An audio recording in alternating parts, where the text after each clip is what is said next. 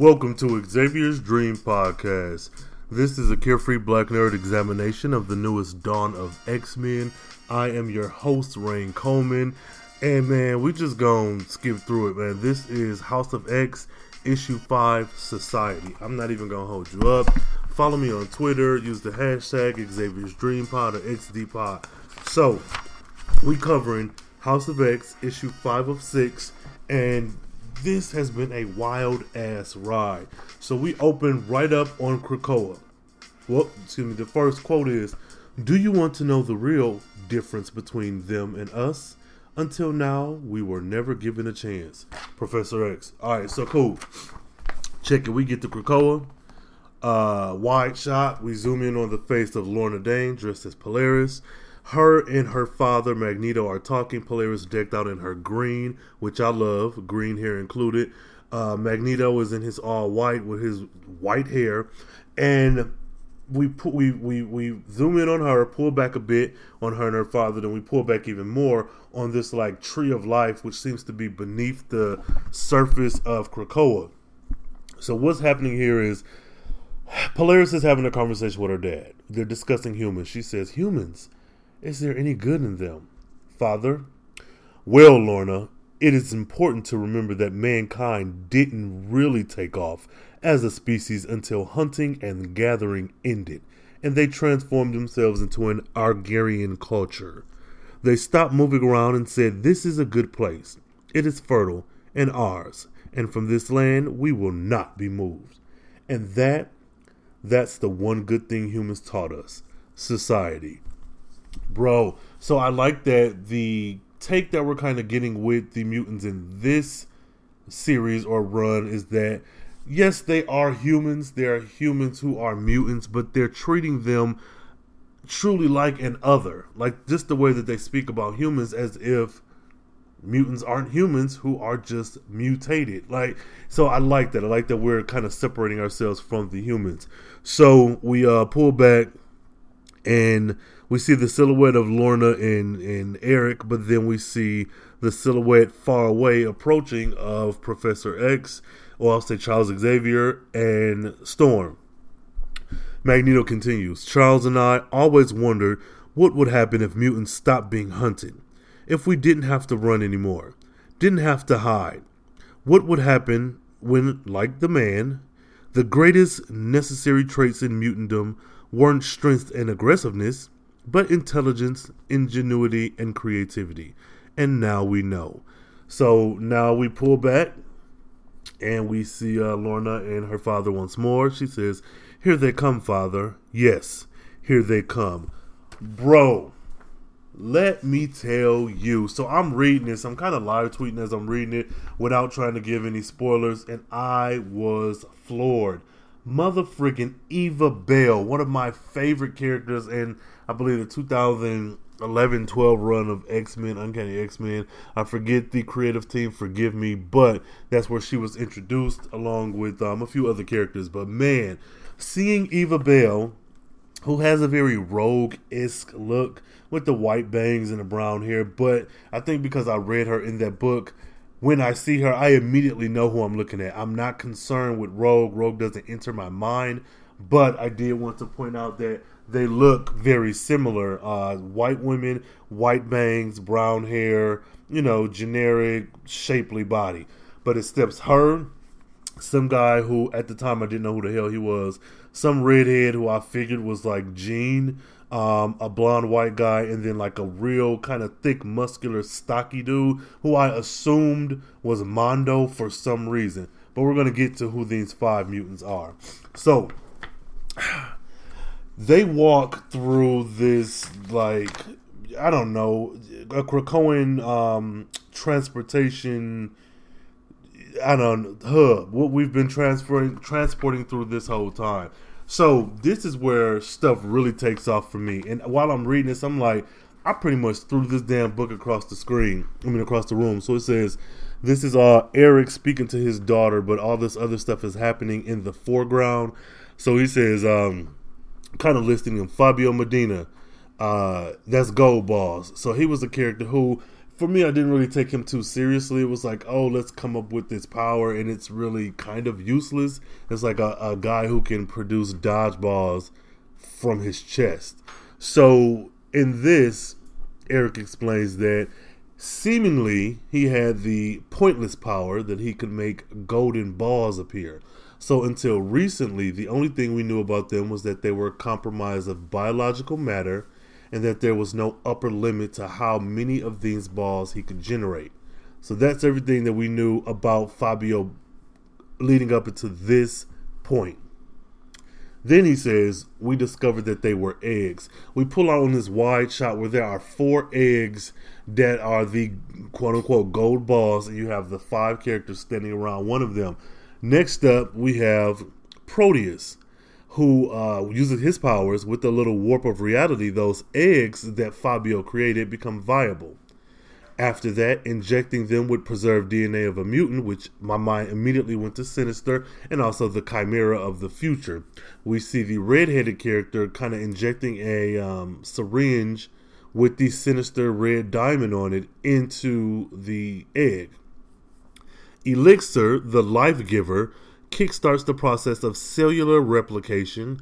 After that, all our mutant embryos needed was time to mature. And that's where Eva Bell comes in, who makes time her slave. I've always liked her character, and I've wondered why has she not been used more. So the run that I read of her, I remember she went back in time to talk to Professor X to tell him about that like overly powered mutant who existed in Xavier's future but our present time, because no one could kill him, like no one could control him, and her and Xavier went and made sure that he was never born, his parents never met. It was a whole big thing, but Xavier was like, well, child, if you're here, something is terribly wrong, like why are you here? And she went back to the 1960s, Charles. So cool. But at the end of that run, she like never appeared again to my knowledge. I know she aged up a bit, but that was of her own doing, where like she was not on panel for either an issue or a few panels during a fight, and then she popped up again visibly older or with a different look. So with her being able to control time, no telling how much time has passed.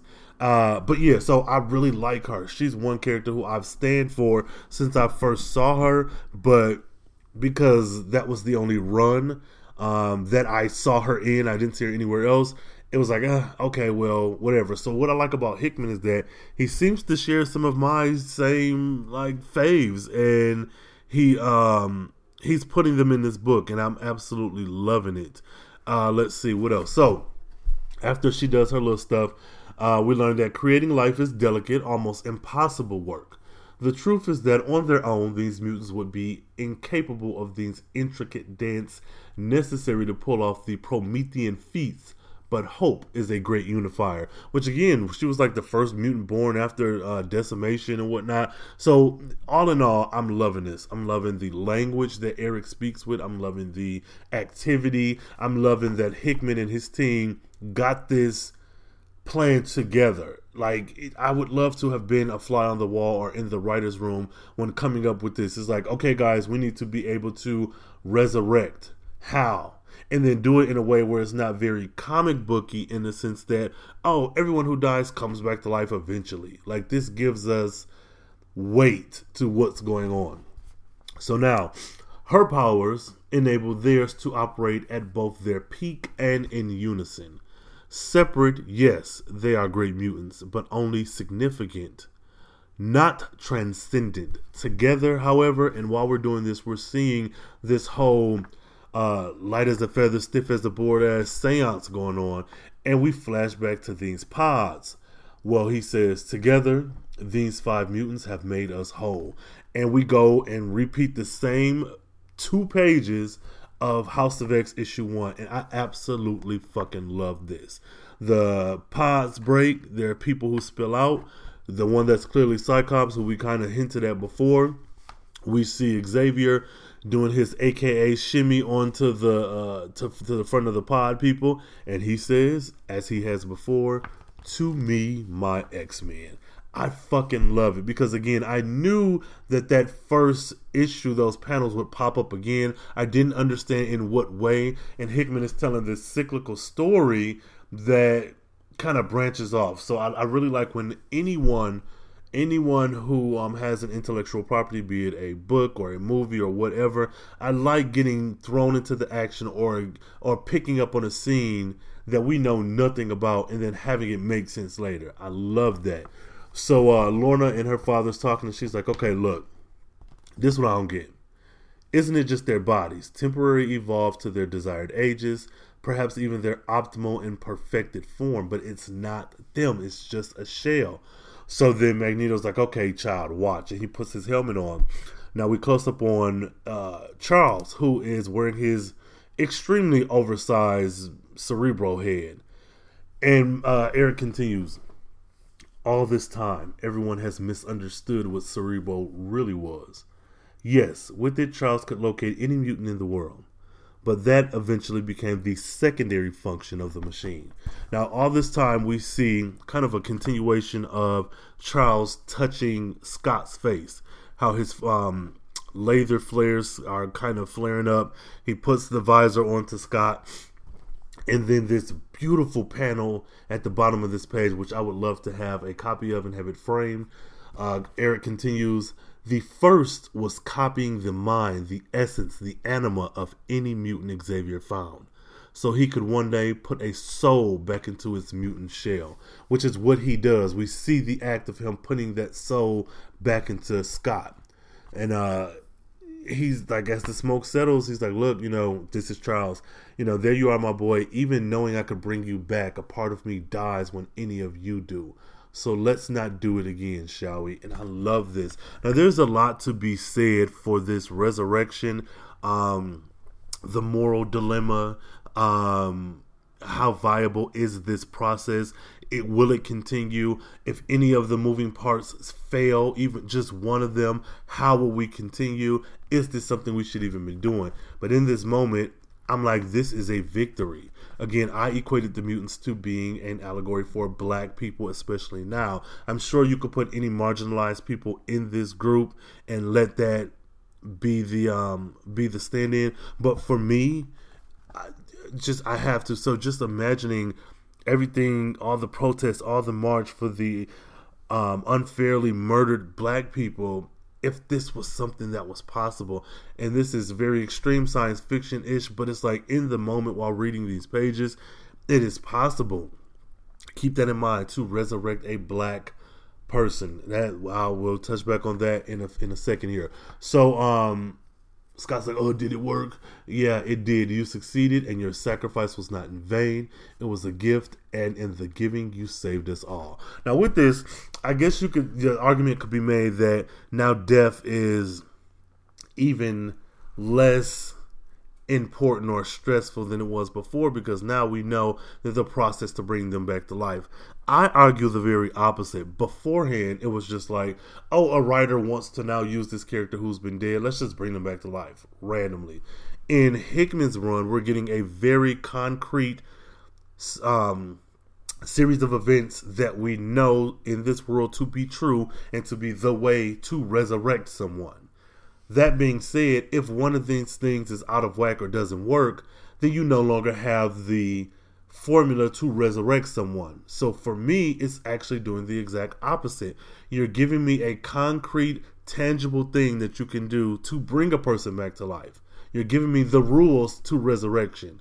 If these rules, if anything is thrown off, then either two things are going to happen. One, it's not going to work, or if it still does work, that is said to only amplify whatever event made it work. So if there's some new mutant on the scene who is like extremely powerful, well, we know that if any of these elements are not in the equation, it doesn't work. But that mutant is able to surpass all of that, then that just shows how powerful they are. I'm not sure that's the route we'll go, but taking it back to my original point, I feel as if this system, this equation, this assembly line of events that have to happen have been presented to us in a way to make this factual in this book. So by that logic, for me, And if you don't agree, or if you do, let me know. Use the hashtag XDPod or Xavier's Dream Pod.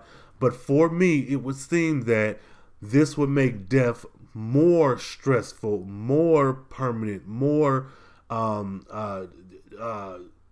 more important, for lack of a better term. Because again, you can't just willy-nilly bring someone back to life. That's me. That's how I feel. So then we pull out and we see Jean and Nightcrawler, M, Mystique, Husk, Wolverine, Scott, Angel, and they're all completely new. They're covered in this orange like gook. Again, think of the Matrix, the first Matrix, when Keanu woke up in his pod, pulled the thing out of his neck, pulled that shit out of his mouth, and threw up and had all, like, picture that. That's exactly, like, if you haven't read the book, that's exactly what's going on. So Storm in her very regal black and gold Alpha Phi Alpha outfit. She says, "On your feet, mutants. The world is not ready for the likes of your return, but Krakoa is waiting." That's the cold open. We, of course, we got the creative team: Jonathan Hickman, the writer; Pepe Larraz, the artist; Marte Gracia, the color artist; VC's Clayton Cowles as the letterer; Tom Mueller as the designer; Pepe Larraz and Marte Gracia as the cover artist. This issue 5 of House of X, is titled Society. Now, this very pride rock, African, spiritual, person of color as scene that we get with Krakoa is this beautiful, immense, massive tree with branches and leaves that make a dome shape that is very pink and vibrant and bright, and this humongous green trunk that is the stage where everyone walks out from. And there's so many mutants that are like in the crowd, and I haven't, at the time of this recording, like looked through and tried to figure out if there's any mutants I recognize. I'm sure there are, but they're there. So what happens is Storm walks out, and this is so fitting. God, I love her. She says, "Brothers and sisters of Krakoa." I'm not even going to try to do an African accent. I'm not going to subject y'all to that. She says, "A great thing has happened today, a miracle made possible by mutant hands. The great work of the Five." So the Five is what we're referring to: Eva Bell, Hope Summers, Fabio Medina, Elixir, and Proteus. They are the Five. They've created this new life. They've resurrected. So she says, "Love them, for they have righted the wrongs of man and defeated our great enemy, death." And so they walk out into the crowd, and everyone's like, not necessarily worshiping them, they're like celebrating them, I'll say. It doesn't feel like a king atop of a throne type thing, but they take their places in the crowd. The next panel or next page, we get our naked, resurrected mutants. And Angel is so beautiful in this pic. Like, I know this is like this is drawn, this is a man's body, like, but him with these wings and this like ethereal descending from the sky, I like that. Everyone looks great, but him, my eyes went to him specifically. Whatever. So everyone's nude, and here's Storm continuing. "By the power that is their birthright, the Five have returned. These mutants thought lost to us, their families, and to this place, their home. I see them. Do you?" And the crowd chants, "We see them, but do we know them?" I fucking love it, because it's like, I can't recall ever seeing anything like this in X-Men. I can't recall seeing anything like this in an X-Men book. Now, there may have been, but I've only seen riots. I can only recall seeing strife and pain and drama. I don't recall there being celebration like this. Thinking back to the Uncanny X-Men run where Eva Bell was introduced back when the original 5 X-Men were time displaced, I remember the very end of that run, Cyclops in full uniform having like a press conference to the world, but also to like a group of people in front of him. It was very odd, but I think that's probably the closest that I can recall there being something of a celebration crowd instead of like a rioting crowd. So as the crowd says, "We see them, but do we know them?" Storm walks over to Cyclops. She says, "What is your name?" Cyclops, Scott Summers. "And how do I know it's you, brother?" He says, once I thought I was strong, a leader of mutants, and then you showed me what strong was. She kissed his forehead. She says, I learned from watching you. And if you recall, those of you who don't, there was a point in time when Cyclops and Storm fought for leadership of the X-Men, and I believe Storm was depowered at the time. So she only had her physical capabilities, none of her mutant powers, and she won. She says, this is my brother. I know him, as do you. Yes, his name is Cyclops, but he is more than that. What is he? They shout, mutant. Which, this is so beautiful. Again, it gives me so much like black power, black pride. I'm not going to apologize for that. That's exactly what I'm getting from this. She goes over to Jean. What is your name? Marvel Girl, Jean Grey. And how do I know it is you, Jean? And this last panel of Jean on this page is freaking beautiful. I don't know, like the artwork is simply amazing. Like Storm looks phenomenal the entire way through, but this final panel of her, nice. She says, oh, I'm the only me that ever was, Aurora. Like, come on, sassy.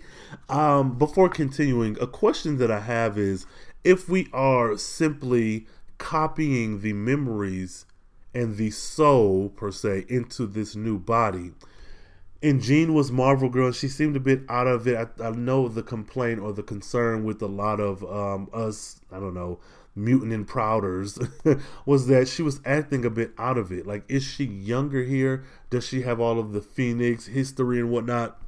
Because in this issue where we've given her soul to a different host body, she seems very competent and regal and very much the Jean of before, of like X-Men Red. But in the issue before, when they were killed in space, she seemed very kind of out of it, not as mature, not as developed in her powers as she was before. And that may be just me, but let me know if you agree, or even if you disagree, because I'd like to know. Use the hashtag XDPod or Xavier's Dream Pod. Now they embrace, and she says, this is my sister. I know her. For me, the Storm and Jean relationship, I know that it is there, but I can't recall it being close in the comics, like offhand. Like, I know that they're friends. I know that they're pretty much best friends, but I hope to see more of that in this upcoming Dawn of X, only because to say it is one thing, and to show this on the panels here, that's great. But I can't recall seeing it like fleshed out. This is the friendship. So, yeah. So anyways, she says, this is my sister. I know her, as do you. Her name is Jean Grey, but she is more than that. What is she? Again, the crowd shouts, mutant. And I love that. And I'm wondering if this is something we're going to see repeated throughout the series, throughout the Dawn of X.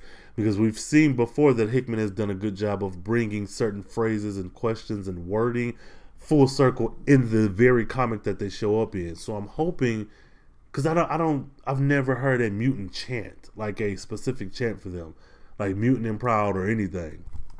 Next up, she says, what is your name? The girl says, Penance, Monet St. Croix. And how do I know it is you, child? And while she's doing that, Storm is reaching for M, and she pulls back and she's like, no touching. No, don't touch me. It's so on brand for Monet. I love her. Black Algerian, regal, snobby, stuck up, powerful, capable Monet. My fave. Your fave could never. She go mollywop and whoop every ass, every mutant. That's if you ever do a who could win between so and so and so and so, if you put Monet on anyone, I'm gonna say it's her. I don't care if we know that she gonna get her ass beat. I'm still saying it's Monet. So don't ever hit me with a who would win and you got Monet versus anybody. It's her. She win. So Storm smiles and does a little chuckle, and she's like, this is my sister. I know her, as do you. Her name is Monet, but she is more than that. What is she? Like, this is powerful. I would like to know who is the creative team, like behind the scenes. Like, yeah, Hickman wrote this, but where are you pulling this from? Are there any people who are helping to contribute to this conversation, to this script? Like, what is the writing team like? Who is helping you? If anyone. So in the shadows we have Eric and Charles speaking, and Eric is like, my God, I should be happy watching this. I should be weeping with joy. But Charles says, I know, over the years, man has killed millions of us, and so many remain lost. But this is the good work, Eric. And this is just such an honest conversation between two men, two leaders, two friends, two people who share history with the rest of this group. And Eric says, and it must continue until Genosha is spoken of not as a grave, but as a crucible. The work will continue until it is done. It is foundational. It is everything. They should have killed all of us when they had the chance. And it's like, man, these folks have been through hell and back for decades. These people have been through hell and back for every single iteration that we've gotten of them.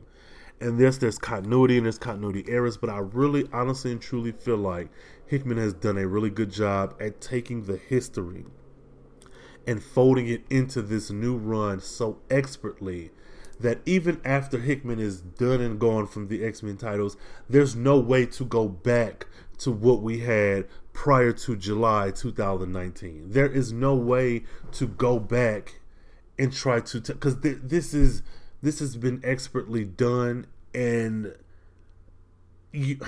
there's just no way to go back. This is shaking up. Like a lot of times, I personally feel like when it comes to events and deaths in comics, they need to shake up the status quo. Like we had Battle World for a while, but like everything just went back to normal. After the Ultimate Universe imploded, we got Miles Morales as a fan favorite who was able to be pulled into the 616. Cool, the main Marvel Universe. But there hasn't been too many things that have just stuck. And I'm hoping that going forward, you just shake some shit up, because I'm tired of fanboys and fangirls being upset at, certain iterations of how things are portrayed on screen, or this new different run, and why diversity this, why inclusion that. But it's like, if we keep resetting the status quo to the same shit it was before, this helps fuel their arguments, which I think everyone is entitled to their argument regardless. But if we continue to get stories like this that make things different, that move stuff around, the stories I read when I was a kid will be great memories that I can revisit, but I don't want to keep reading the same stories that I saw when I was a kid. I can't keep getting the X-Men, we're going to fight for and save the humans even though they hate us, and then you do that, oh, but not all humans. No, I don't want to hear that not all human shit. It's a marginalized group of people who are constantly oppressed and murdered and attacked and vilified and systematically taken advantage of. You create gigantic 20-story tall robots to kill them. And yet I'm supposed to still keep fighting for you? Yes, we know not all humans are doing this. But again, there needs to be some reprieve. We need to be able to just breathe a sigh of relief and know that I don't have to get up every day, damn near kill myself, break my neck, my family, friends, and everyone just to save these humans who don't give a fuck about us. Oh, I'm sick of it. So yeah, I don't think we could ever go back to how things were before. So, we says, today I'm filled with nothing but hope. So Storm continues, because she already did everything with Nightcrawler while Charles and Eric were talking. And she says, and this is my brother. I know him. As do you. Yes, his name is Nightcrawler, but he is more than that. What is he? Again, you can guess it. The crowd puts their fist in the air and they yell, mutant. Mutants all. And it was through their deaths that a great victory was won for our people. The first victory of many. See them for what they are, heroes of Krakoa. Bruh. Oh my God, the heroes of Krakoa. We got the Five. We got this Krakoan world. We got these resurrected mutants. We have all of this amazing, fantastic work being done. Resurrection. The genetic base. Mr. Sinister has an extensive repository of mutant genetic material that he has carefully assembled in recent years. In it, he has the DNA of almost every known mutant on the planet Earth, carefully constructed with the help of Charles Xavier. These are the biological building blocks of each specific mutant. Their physical makeup along with what their power is. Without this, we have nothing. Note: this library, which began as solely biological samples, has now been converted to holographic sequencing. And while all current mutant modifications have been limited to optimal aging, it is believed that in the future, designer modifications will be possible. The host. In the process of mutant resurrection, the genetic base is introduced into organic matter and a mutant husk is created. And while this is not the essence of who or what any mutant is, it is the essential component that makes mutant resurrection possible. As traditional cloning procedures capable of creating a replicate shell grow in real time, any product of temporal growth is susceptible to change agents. The process of mutant resurrection. A group of 5 mutants work in conjunction to produce a biological husk. They are Fabio Medina, Goldballs, capable of producing a limitless amount of unviable biological eggs. Kevin McTaggart, Proteus, capable of warping reality and transforming an unviable egg into a viable one. Joshua Foley, Elixir, capable of biologically kick-starting the process of life, initializing cell replication and husk growth. Ava Bell, Tempest, capable of temporally maturing a husk to a desired age. Hope Summers, Hope, capable of enhancing and synergizing the other resurrection mutants' powers to ensure the success of each resurrection. Note: while it has not yet been tested, it's believed that upgrades, extensions, stand-ins could be assisted by mutants such as Sync or Mimic. The Mind. A backup of every mutant mind on the planet exists. Once a week, Charles copies the latest version of every mutant mind to multiple redundant cradles located in several locations across the world. These backups are the essence of each mutant. How they think, how they feel, their memories, their very being. When a mutant husk is ready, Charles injects this backup of who they are into their husk, and that mutant is reborn. Note: there has been no experimentation regarding what happens when you combine a mutant mind with a husk that is not their own. Whew, now y'all already know I am about to lose my fucking mind. Everett Thomas, Sync. Let me reread this piece for you because I don't think you understand how important this is. Note: while it has not yet been tested, it's believed that upgrades, extensions, stand-ins could be assisted by mutants such as Sync or Mimic. Sync! Bro, when I tell you, I had a very emotional reaction reading this issue. I'm not even going to fucking hold you up. I've been reading comics for the better part of my life. I have enjoyed them. There have been stories that have just been fun, artwork I've loved, writers who've been great, characters created that I'm like, oh, I love or hate them.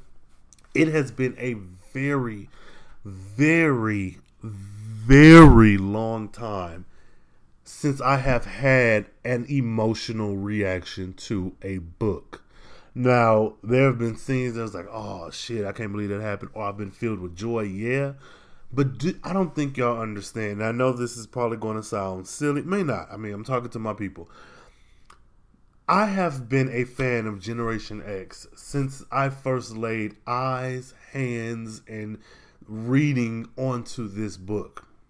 I have imprinted onto these characters, every single one of them. It was in the pages of Generation X that I found my love for Emma Frost, the White Queen. It is where Banshee, Sean Cassidy, had become I don't want to say father figure because it wasn't that deep. He's a character on screen, but he was I think the way I felt about this book, and I've said it before, is the same way that others have felt about like the original X-Men runs or New Mutants. Like certain generations and ages of people who come to X-Men at a certain time, you get these books, and Generation X was that for me. It will still be my favorite book forever and a day, at the very least in my top 3.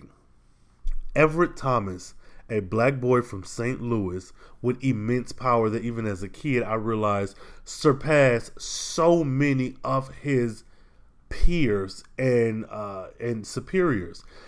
The potential for a motherfucker who can sink into the genetic makeup of anyone in his vicinity and not only utilize your power, but in a way that you had, 1, not even imagined, and 2, can't do yourself, and 3, surpasses anything that you have going on with your own powers at this point? I have always, in my heart of hearts, saw Synch as an Omega level mutant.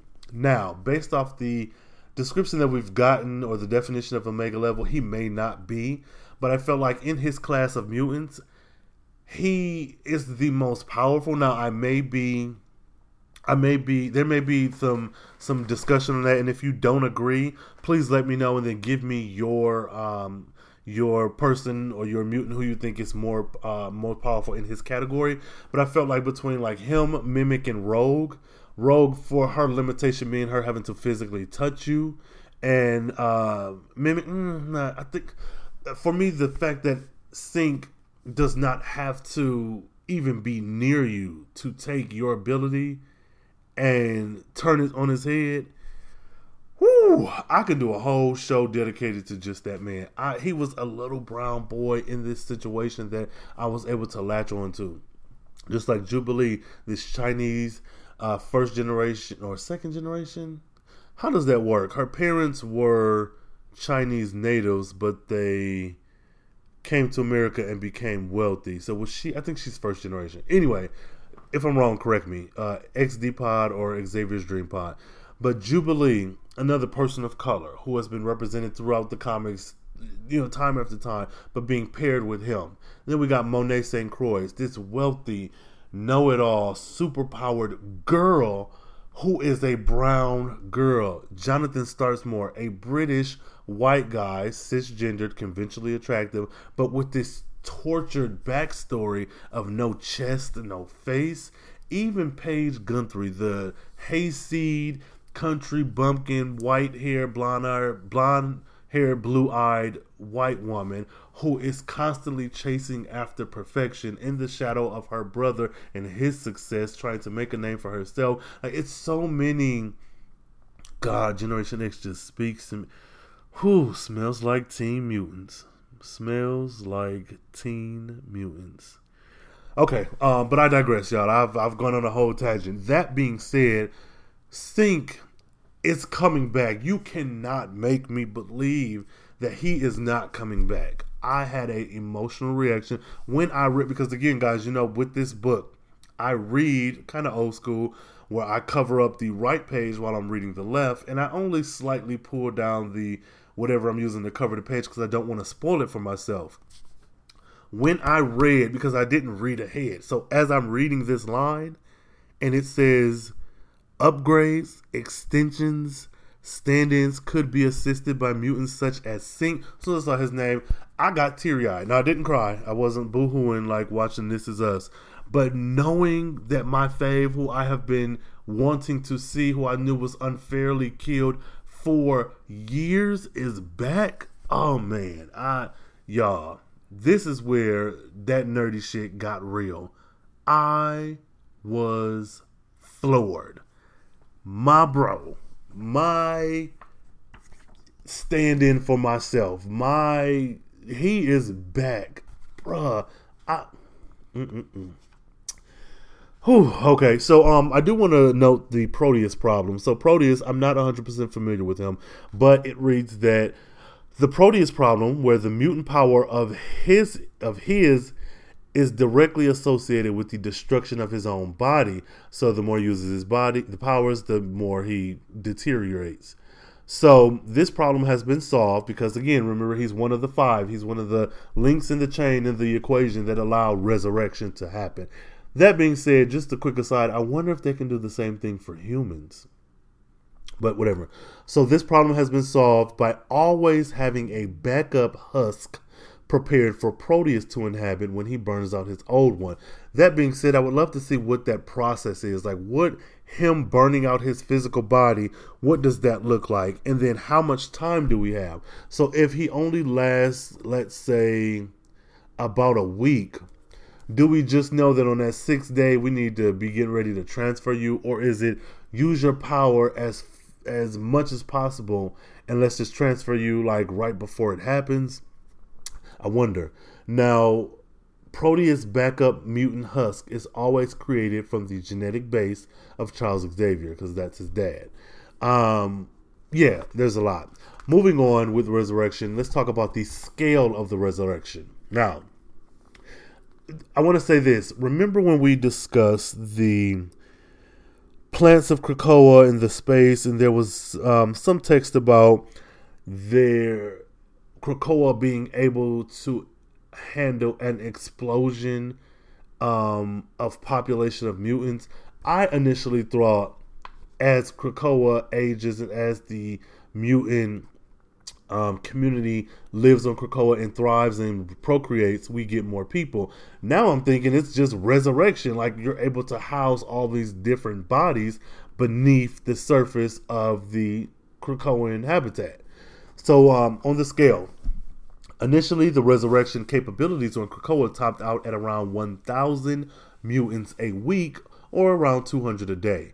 Interesting thing, I used to work in a automobile plant, and that was a lot of our goals, was making 1,000 cars a week or 200 a day, 2 to 500, but whatever. Okay, so the current estimate mutant population on Earth is around 100,000 and growing. The depowered population of mutants on Earth is just under 1 million, and the deceased population of mutants of Earth is over 16 million, primarily from Genosha. So that, I love that Hickman is harping on and standing firm in this Genosian homicide, or not homicide, what is it when you wipe out a bunch of people? I'll just say decimation. But yeah, he keeps focusing on that. Like, that's a very important part of X-Men history, and I feel like as the book has been exchanging hands through creative teams, some stuff has been important and some stuff hasn't, but I like that we're focusing on that. Now, at that rate, the resurrection, it would take around 300 years to bring back everyone who died, let alone how to address the depowered mutants and any that might die in the interim time period. That being said, think about that. These mutants have been slaughtered. You have had 16 million in Genosha wiped out. Imagine that number, and I don't remember when it happened, but whenever the destruction of Genosha happened, like in our real time, in the real world, whatever year that was, think of it being 16 million mutants, and think of if they were not wiped out, how that population would have increased all the way to 2019. And if that, you can't think of it that way, think of Native American, Indian people, and about what their population would be like if Christopher Columbus didn't sail the ocean blue. Like, think of how large of a population that would be. Like, man. Woo! Okay, so, however, as the resurrection machine has become more unified and better at being what they are and doing what they do, it's estimated that capabilities could possibly reach around 30,000 a week. And full Genosian resurrection can be achieved in 10 years. The complication here is that Xavier would have to download and resurrect 6,000 minds a day, which he is not capable of. By that time, there will be need to be worked around or a team of telepath trained to properly use Cerebro. So I think that there's several more Cerebros. I don't think this is the only one. Another thing I want to bring up with this is that, okay, let's say we do bring back the population of Genosha. Some of these people have been gone forever in a day. This feels a lot like Avengers Endgame. This feels a lot like the 5-year time gap.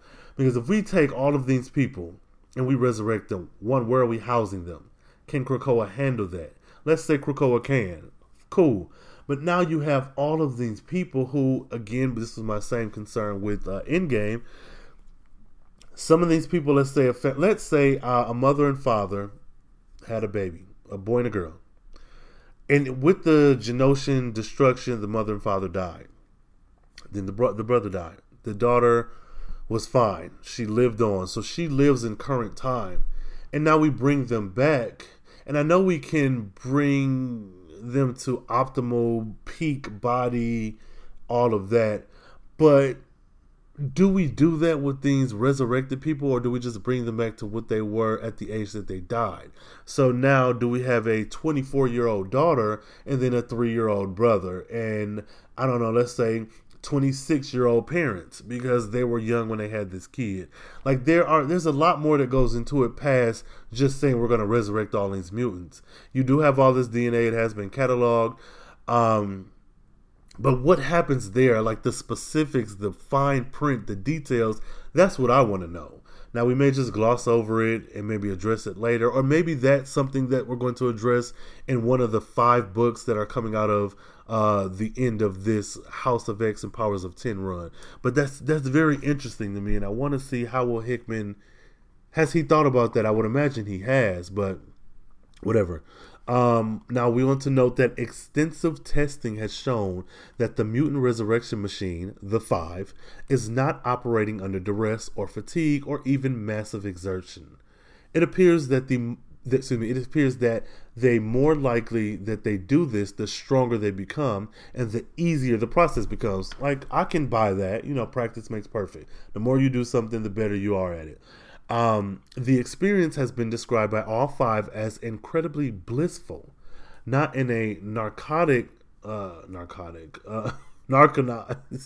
kind of way, but in a manner more akin to total fulfillment. So some enlightened, ethereal, spiritual feeling. Additionally, these 5 mutants appear to have become an inseparable family unit and are almost never apart from one another. Their symbiotic process appears to have extended beyond the union of their powers and to the mutants themselves. Some of this could be psychological, as on Krakoa they are universally revered. Not as celebrities, something achievable through works, but as cultural paragons, something sacred to be treasured. Now, I do like this. I would love to have a book of the 5. Or maybe like some reality show like The Real World. Like, I'd love to see, because that's a host of characters that we have not seen together, and that's one thing I do like about X-Men. I mean, we get the same kind of rotating cast, the A-listers, but I do like, and I hope going forward we shake shit up a bit and we get these people who wouldn't ordinarily be together. People who don't get as much shine. Like, we're one step closer to getting Shard back. We're getting Synch back. We're getting so many. Like, I want. Like, and then what is Bishop and Shard's relationship like? Like, now, that's his sister. He loves her. The shit that they've been through. They are great grandchildren of Gateway. I believe Storm is their great grandmother. I may be wrong, but I think in Age of Apocalypse or some kind of way she was. No, not Storm. Monet was. Some kind of way like a ancestor of theirs. All that being said, I hope that gets sorted out, and I want to see Shard back in these books with her brother. Can you imagine how, like, I'm buying that. First of all, any book that Synch is in, whatever is his flagship book that he's in, I'm buying it. Every week it comes out. Period. Hands down, I'm buying it. Secondly, can you imagine Bishop and Shard in their own book now, with diversity and inclusion being like the name of the game, be it pandering or not, having such amazing stories come out and having a book where on the cover you have 2 brown Aboriginal people leading their own title, whooping ass, taking names, great stories, hopefully a creative team that is very much in line with the characters in the book. Characters of color, people of color, but just imagine how great that would. Oof. Woo! Okay, so the Resurrection Protocol. Currently, mutant resurrection takes around 48 hours, a 12-hour gestational period for the DNA samples to take an egg, and 30 to 42 hours to mature the egg to its desired maturity, I think. However, because of fears regarding duplication and other general questions of morality, unless an actual death has been documented, someone believed to be dead cannot be resurrected until their death has been confirmed or they have been undetectable by Cerebro for 1 month. Now, I think this very thing may lead into one of the books, if I'm not mistaken. Either I've heard it wrong, either I heard it and maybe are interpreting it wrong, or I read it somewhere, but I think maybe X-Force is going to be that team, that book that goes out and investigates the death of mutants. I think that'd be phenomenal. Give me a procedural ninja spy type book where they are leaving Krakoa, going across the world, and enemies on American soil, and still trying to. Because I would imagine, though Krakoa houses so many mutants, that every mutant in the world is not on Krakoa. Like, then there are still people who are manifesting powers. So, like, what do you do then? Like, okay, say I'm little Timmy, my mother gave birth to me, this Krakoan shit happened, and then I made it to like 6 or 7 years old. You know that I'm a mutant. We can see I'm a mutant. Hell, no, I made it to 14, 15. Went through puberty, traumatic event, and my powers manifested. Would I be so quick to just leave my family? No, this is my family. But I know there's a safe haven in Krakoa, but let's say I'm human passing. Excuse me. I don't have fur, gills, a tail, dog ears. Like, I'm just a regular looking human, and I'm able to exist. Then you speak to the idea of passing, and again, I equate this to the black experience. So then, what do? Like in Mama Flora's family, where you have a black person who is white passing and uses that to their advantage, but not in a way to progress with their own community. It's more or less, let me assimilate and have a cushy life. Like, do you do that, or do you go to Krakoa and you embrace your mutant side, but then you have your biological family that you've been with forever and a day? You don't just turn your back on them. It's just such good things to come from this. Now, good Lord. Note, it is expected that sooner rather than later, a mutant organization will be tasked with investigating mutant missing persons and suspected deaths and murders as to confirm when the resurrection process should begin. There you go. Note, it is also... Oh, and then that... Okay, so another scenario. So I am Timmy. I have this power, and I'm a mutant. Great. And I've lived my life. I've done a bunch of shit. I made it to 35. And now I'm off the grid. Now, when Xavier backs up these different minds, let's say I've been away from Krakoa. I've been away from all y'all for I was in hiding for a year and a half. Or no, let's just say a month. I've been for that one solid month. So you have only the last backup from when you last saw me a month ago. Everything I've experienced since then, you don't have that in a labeled in category, whatever. You don't have that. So let's say I went through killing a bunch of people, having affairs, contracted the legacy virus, found a cure, just a bunch of shit happened. And then you back up this person because I'm found dead. I don't have those experiences, but the consequences from the experiences are still there. Do I still have to answer for those in a court of law when we find out, I killed all these people, but that wasn't me, but it was me in my consciousness, but it was my other body. Additionally, let's say I've been gone for a month. For whatever reason, Cerebro can't register me because let's say I'm knocked out cold in a coma. And then I awaken 12 months later, a year later. But you've already copied my consciousness and mind into another person. Now, do I have a twin? Are we just twins now? Like, what do you? There's so much room for error that this has me so excited for what's to come. Also note that it is also expected that should Force, and they have Force capitalized, so I'm thinking that this is the X-Force book. Okay, so it is also expected that should Force conventions become necessary, their extra special mandate would supersede normal resurrection protocols. I don't know, the water ain't clean, y'all. So we're going to move on to the United Nations, where we have that meeting. This is the next day. We have a telepathic conversation between Emma Frost and Charles Xavier. She says, "You're loving this, aren't you?" Then again, what's not to love? Congratulations, Charles. You've won yourself a nation. Now, she's in her all white, of course. She's drinking champagne from a champagne flute. We see Hank McCoy, Beast in the background, shaking hands. And I love that. Looking at the page, there's a lot going on, a lot of different interactions, but what we're reading, I would love to see this whole book played out cinematically, but this in particular, where we are carrying on these conversations, where shaking hands with the who's who of the UN and whatnot, but the only conversation that we're getting as the readers is the telepathic one. I like that. So Charles says, "It's our nation, Miss Frost. Do I suspect in no small measure to you. Why, whatever do you mean, Charles? I got the sense that the Security Council wasn't going to support us today. More than a sense, really. The French ambassador all but told me that the Russian ambassador would be voting against us. Imagine my surprise when she abstained. This is Charles still. And here she goes, Emma. I wouldn't be too surprised. I found most humans to be impressionable. People change their minds all the time. Who knows? The ambassador could have had a crisis of conscience.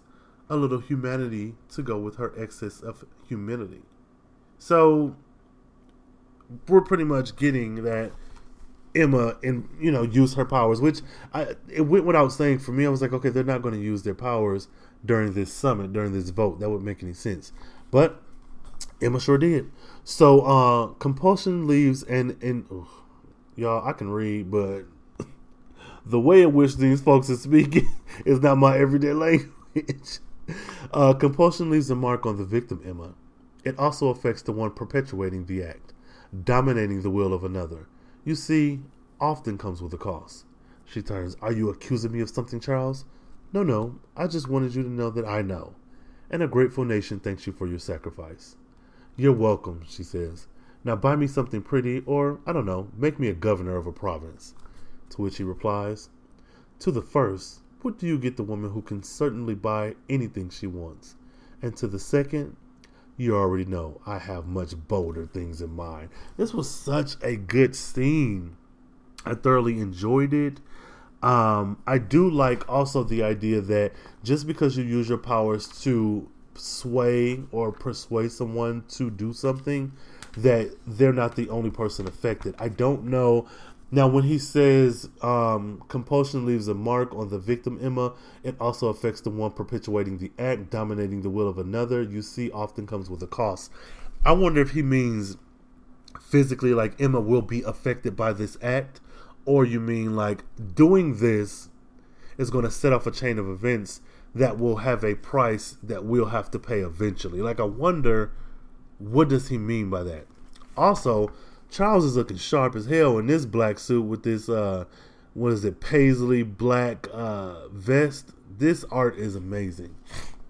So, let's move on to mutant diplomacy. Now, all current mutant diplomacy and the future security of sovereignty of Krakoa is dependent on relationships with human nations centering on their need for mutant pharmaceuticals and the Krakoan ability to meet them. More than 100 nations have accepted a trade deal with Krakoa, and while negotiations are ongoing with most of the world's remaining nations, some have rejected Krakoan overtures.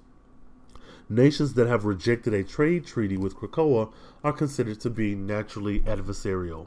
A list of those nations are as follows. Now, really quickly, I wonder if we're going to get a manufacturing element in one of these books where there is a team on Krakoa that is tasked with making this drug that we've established in House of X issue 1 that is used for the trade deal. So, non-treaty nations are as follows. Asia, the nation of Iran. The reason is ideological, such as North Korea. Madripoor, however, is a political reason to reject Krakoa. In Europe, we have Latveria and Russia, who are both political reasons for rejection, which is interesting. I'd love to see how that plays into the larger Dawn of X. We have South America, where Brazil and Venezuela have political reasons to reject, but Santo Marco and Terra Verde have ideological. In Central America, Honduras, we have a political reason for rejection. Now, baby, in Africa, Wakanda, they do not need mutant drugs. This is highlighted in red. Like, I love this. I want to know what a Hickman Wakanda looks like. Additionally, Azania, Canaan, and Kenya are Wakandan economic protectorate. So I know this has to come back. Like, you're not just mentioning this for the hell of it. And then with the history between Storm and Black Panther, I'd love to see, like, does that history exist in this iteration of X-Men? Also, do they have their kids, which I doubt. But then how is this treated? How is this mutant issue treated and handled with Wakandan characters and I don't know, just society, all of that. Like, where does Wakanda fall? And then what about a mutant from Wakanda? Like, with this intersectionality, do you stand up for your Wakandan? Like, I believe Gentle is Wakandan, the African character from X-Men Red, the Jean Grey led book. Does he identify as solely mutant, or is he also embracing his Wakandan self? Like, what? Oh man. Okay, so moving on, guys. 2 days later on Krakoa, we see like 3 different Krakoan teleportation screen doors, and we see Wolverine. He's like, man, you sure about this? It's not too late to change your mind.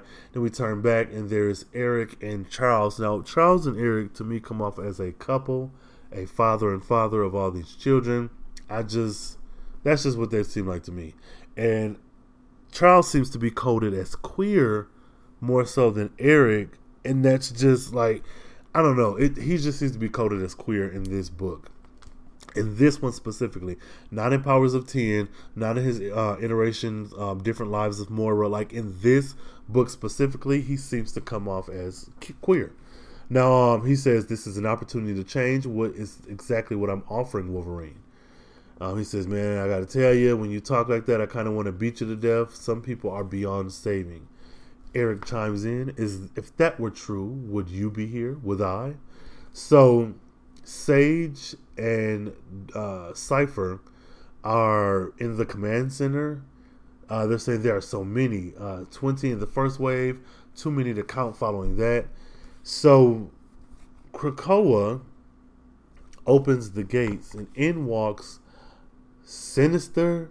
Now, forgive me because I'm not going to be able to name all of these villains, but that's pretty much what's happening. We're getting all these evil mutants walking through. The only one I identified in the first panel is Mr. Sinister, and this blonde chick looks kind of like Illyana Rasputin, the chick on a dragon, which that's going to come back into play in Excalibur. I saw a cover with Apocalypse fighting a dragon. Next wave looks like Selene, Implate, what's homegirl, the Morlock who Storm fought, I forget her name, but that's her. Then Apocalypse comes out in the third. Also with Implate, how is this going to affect Monet with them being on the same island together? So Apocalypse comes out, he says, yes, I know it's been too long. All these birds start surrounding him. It's almost like Krakoa is giving him a hug. So Wolverine's like, man, you make yourself too comfortable, ain't you? Comfortable is an inadequate word, but yes, I am comfortable. Krakoa knows me, and I Krakoa. Is that so, bub? Apocalypse continues, it is. I fought a war here before the world had any idea there was such a thing as mutants. Magneto, big head ass him out. This is fitting, for we have fought in something and we have gained it. I want to be clear here, Apocalypse. There will not risk losing this place because of the value what is being offered. Okay, I just fucked that up. So they're pretty much ganging up on him like, man, motherfucker, you can come here, but you got to follow our rules. He says, and why wouldn't it be, Wolverine? For centuries I have fostered war and conflict, all in the hopes of mutantdom finally asserting dominance over this world. Now look at you, all of you. You have finally become what I intended you to be. I could not be more proud. And they like, I don't want to hear that. You got to say these words. So he says, we submit to the laws of this land, be what they may, and acknowledge that from this day forward, we all serve a higher purpose than want or need. One people from this day forward. Shit, excuse me. So in this, we see Moro, and it looks like, which I know it's not, but this other character looks like Cecilia Reyes. But Charles says, very well, then let it be known, spread the word. Krakoa is for all mutants. Welcome home. And him and Apocalypse shakes hands, and shit is about to go down. Man. All right, y'all. We only got 3 more weeks left of this. We got Powers of 10, issue 5, House of X, issue 6, and Powers of 10, issue 6.